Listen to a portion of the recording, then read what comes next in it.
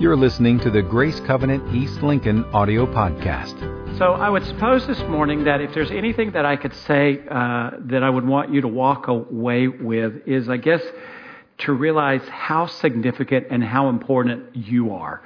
As we continue on in the story of Esther, we're going to really see the power of one.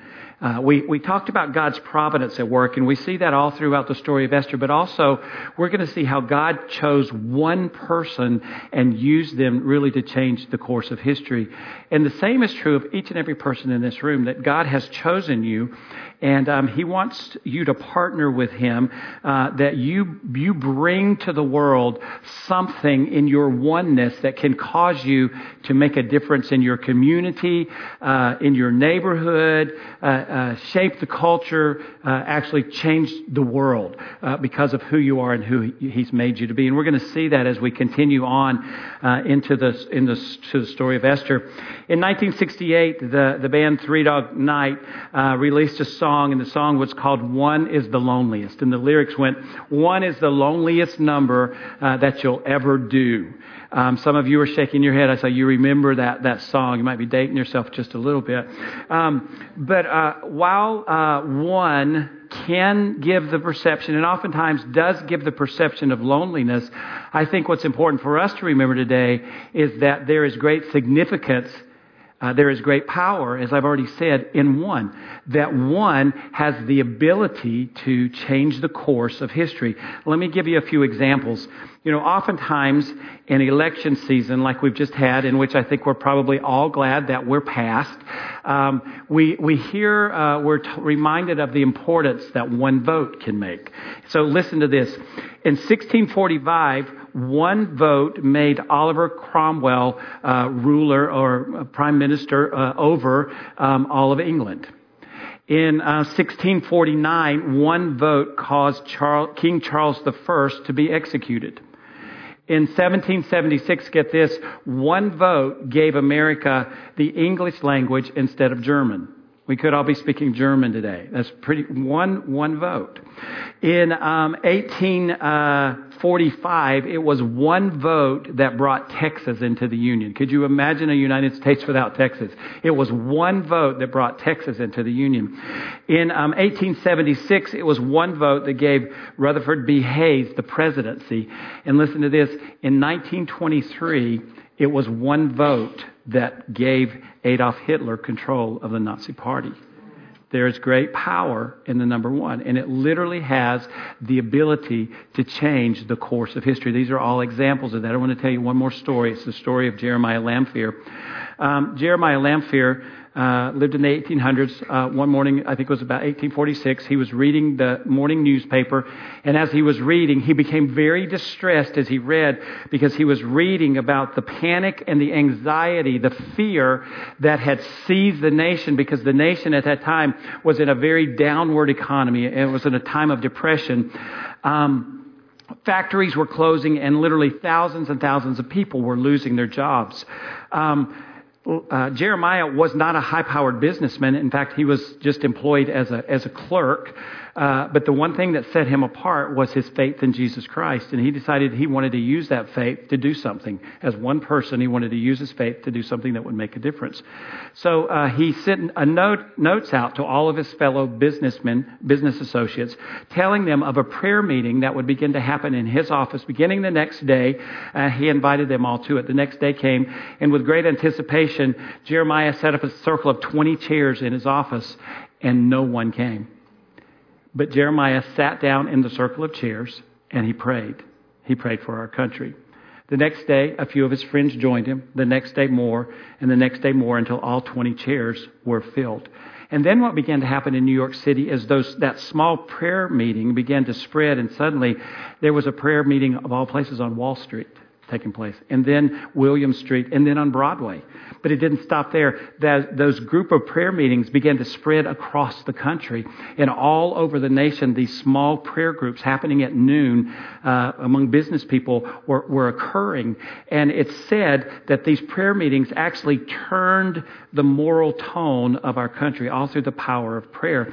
And some historians would say that it was because of those prayers that the economic situation during that season turned. And it was all because of the power of one. One man set out to make a difference. And he did. It's very easy to underestimate the value of one. The value of one, of how it can shape. God can use one person to shape a culture, to change a community, or to change the course of history. But it is possible. In fact, the Bible is a treasure filled with these kinds of stories. The Bible is filled with real life, true stories of divine interventions, of miraculous occurrences, of changed lives, all because of one person who was willing to be obedient. And it wasn't because they were perfect. It was simply because they were willing that God used them. All God wanted was their willingness. Here, let me give you kind of the roll call, some of the roll call of those men and women who were used.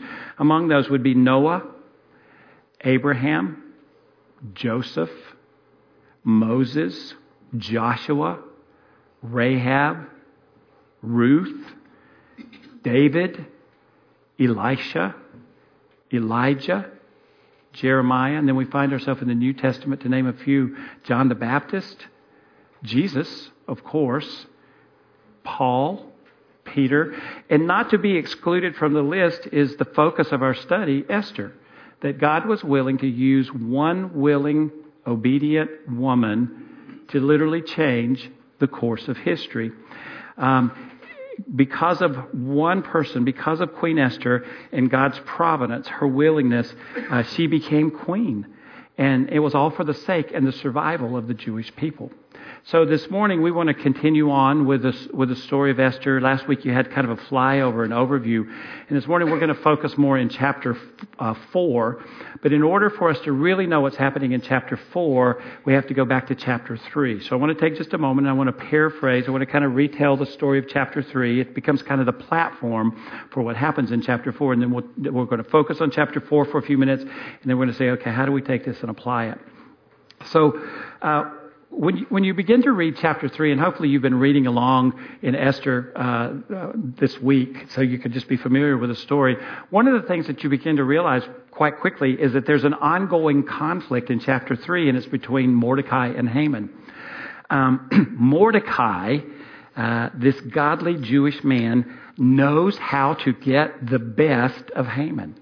He knows how to get him all riled up. He knows how to get under his dandruff. He knows how to make this man mad, angry, crazy like no other person. And it's all because he refuses to bow down to him. If you remember, Haman was the second most important man in the king's court in all the provinces. The king had issued an edict saying that Haman was really second in command. He was very powerful. He was very influential. And along with that edict, the king had said, when you see Haman, you are to bow down before him. The problem with that is that Mordecai said, I am not going to bow down to that creep. I know him. I know what he's all about. And you won't read that in the scripture. That's my paraphrase part of it. Dan version. But in my imagination, Mordecai says, I will not bow down. You can't make me. The palace officials began to, who were near the gate and noticing this, they began to question him. Mordecai, why won't you bow down? The king's edict is you are supposed to bow down to him. You could die because you don't bow down to him. Why is it that you won't bow down? And the scripture doesn't really tell us, Mordecai doesn't necessarily give a reason other than he just says he refused to bow down. And every time that Haman passed Mordecai and he didn't bow down, he became so angry that in his anger, in his rage, he determined, oh, you know what? One of the things that the palace officials did find was that Mordecai was a Jew.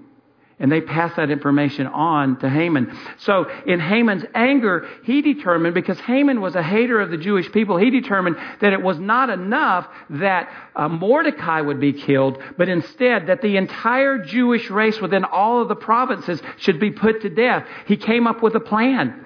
He came up with a plan that on such and such date that all of the Jewish people in all of the provinces would be put to death. He took his plan to the king, and the king bought into it. The king actually issued an edict that said, on such and such day, all of the Jewish people in all the provinces will be put to death. There was just one problem. Esther had never told the king that she was a Jew. And that meant, unless someone intervened, that Esther would lose her life too. And Mordecai knew this. And that's where we find ourselves now in chapter 4. Mordecai finds out about Haman's plan. And when he finds out, he goes into full-on mourning. I mean, everything. He sackcloth, ashes. He rips his clothes. It's like the professional mourner, except this was really heartfelt compassion. He began to wail and he began to mourn. And in that, as someone noticed him, they recognized that there was some kind of relationship between Queen Esther and Mordecai. And so they got message to Queen Esther, something's wrong with Mordecai. And so in her ability or her desire to try to comfort him, you see, the problem with Queen Esther is she was guarded, she was cut off from the world by the palace walls. She would have not have had any idea what was going out in the community. She just had no idea. So there was no way that she would have known of Haman's plan. So innocently, she says, I'm not sure what's going on with Mordecai. Again, you won't read this, but it's in my story. So she sent him fresh clothes. Maybe she was trying to mother him. Maybe a shower and some clean clothes will help you out. When Mordecai received the clothing, he said, no, that's not going to help. That's not going to take the problem away. So he sends, by way of messenger, in the midst of his mourning, he sends a message back to Queen Esther, and he says, here's the deal. An edict has been issued that we're going to be... He actually sent the document that had the king's edict on it. And so she read it for the first time.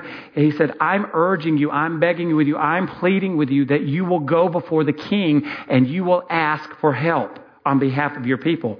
She sends a message back to Mordecai. And she says something like, Mordecai, I don't think you really know what you're talking about. I don't think you realize what you're asking. You see, you don't just walk into the king's room and say, hey, you want to shoot the breeze for a while? You want to talk? I have some things I'd love to download to you. She's saying, you don't go before the king unless you're summoned to come before him.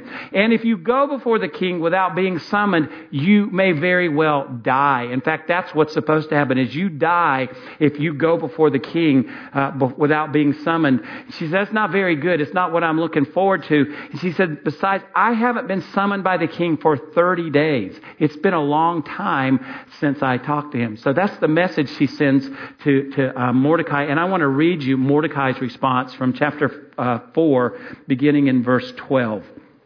It says, when Esther's words were reported to Mordecai, he sent back this answer. Do not think that because you are in the king's house, you alone of all the Jews will escape. For if you remain silent at this time, relief and deliverance for the Jews will arise from another place, but you and your father's family will perish. And who knows but that you have come to royal position for such a time as this? Then Esther sent this reply to Mordecai. Go, gather together all the Jews who are in Susa and fast for me. Do not eat or drink for 3 days, night or day. I and my maids will fast as you do. When this is done, I will go to the king, even though it is against the law, and if I perish, I perish. So Mordecai went away and carried out all of Esther's instructions. So here's what we have in her response. In response to Mordecai, because he's saying, use your royal position, leverage your position, because who knows, maybe it's even for this reason that you've been placed where you are. So her word back to him is, okay, I'm going to do it. I'm going to go before the king, but I won't go until I've done spiritual warfare. I'm not going to go until I've spent 3 days and 3 nights fasting and praying. And here's what I believe she was thinking, that in those 3 days of prayer and fasting, that she was going to call out to God and she was going to ask for favor. And she was going to call out to God and she was going to ask for wisdom. And I believe that she had faith to believe that in her calling out to God, that He would speak, that He would give her a strategy, He would give her favor in order for her to go before the king, that God was at work. She said, so I'm going to pray for 3 days and 3 nights. I'm going to have all of my attendants join me in that. But I don't want to do it by myself. And so I want you, Mordecai, I want you to go out and I want you to get a prayer chain going. I want you to I want you to get word to all the Jews in all the provinces that for 3 days and 3 nights, they are to join the queen in fasting and prayer. And at the end of those 3 days, I'm going to go before the king. And knowing what's coming next week, it's right there that I'm just going to put a pause. I'm not going to finish the story because I know what we're focusing on next week. However, I will give you a spoiler alert. She prays and she fasts for 3 days. God gives her a strategy. She goes before the king. She does find favor. And in the end, the Jews win. Okay? But we'll talk about that next week. So last week we had an overview of Esther, and so this week we dived really into kind of the heart of the story, where the conflict is. Thus far, with what we've learned about Esther, what can we take and what can we apply to ourselves? In other words, what can we start walking out in as soon as we leave this place today? You see, God has called... Here's what we know about Esther. Esther was a young Jewish orphan girl who became queen for the sake and the survival of her people. It was through God's providence that this happened. And God chose her simply because she was willing. Esther went from being a nobody to being a somebody and then being a servant in God's plan. That's really our story, quite honestly. We were lost. We were nothing. And then we found Jesus. Jesus found us. And we received new life. We became new creations in Christ. And so we became citizens of the kingdom of heaven. And suddenly we have this identity that really means something. But along with that, God has called and is calling us to be servants in His plan because the world is in great need. So what does it mean? What we learn about Esther is Esther was willing to be a difference maker. So how do we take that and apply it to our life? I'm going to give you 4 things this morning.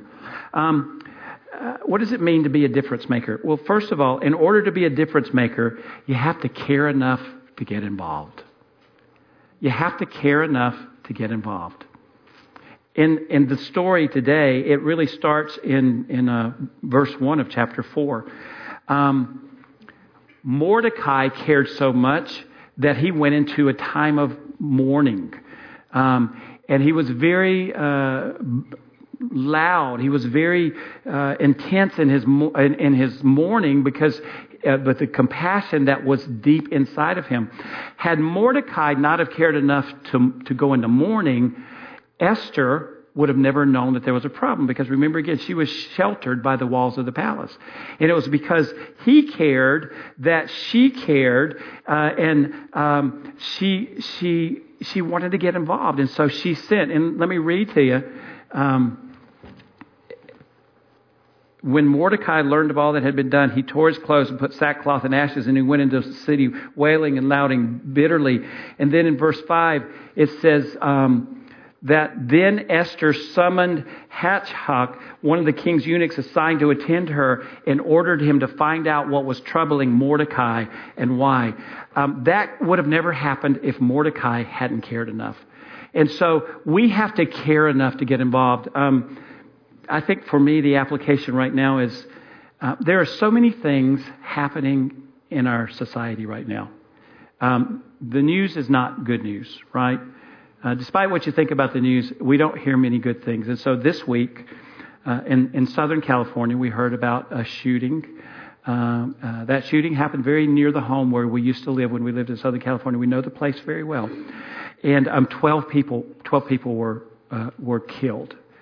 And while that city of Thousand Oaks, Newberry Park, was in that time of mourning, not only is there a fire in Northern California, the Northern California fire has burned as of yesterday 90,000 acres, 75 structures had been burned to the ground, and almost one entire town had been wiped out. So that's going on in Northern California.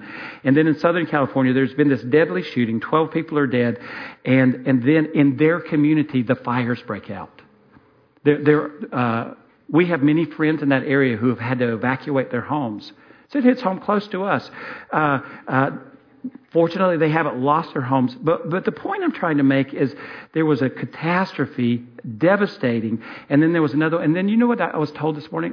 There was an earthquake in Southern California, 3 point something. I'm not sure what's going on in Southern California, but they certainly need us to pray for them right now. But here's the point. We can hear these things so much and so often that we become numb. And in our numbness, we don't get involved. We go, oh, there was another shooting. There was another shooting at a high school in Charlotte. There was another shooting at a nightclub somewhere in the country. Oh, there's fires. There's earthquakes. People are losing their home. Oh, I think I've got to stop by the grocery store and pick up some milk. I mean, those things have to happen. But what happens is we're hearing it so much that we can become numb. And so we fail to get involved. And if we're going to make a difference, we have to be willing to get involved. And if we're going to get involved, we have to get informed. And that's really the second point. In order to be a difference maker, you have to be motivated to get informed. Again, Esther, she knew Mordecai was in mourning, and she wasn't sure why. So what did she do? She sent someone to say, Mordecai, what's going on? In other words, inform me. I know you're upset about something. Inform me.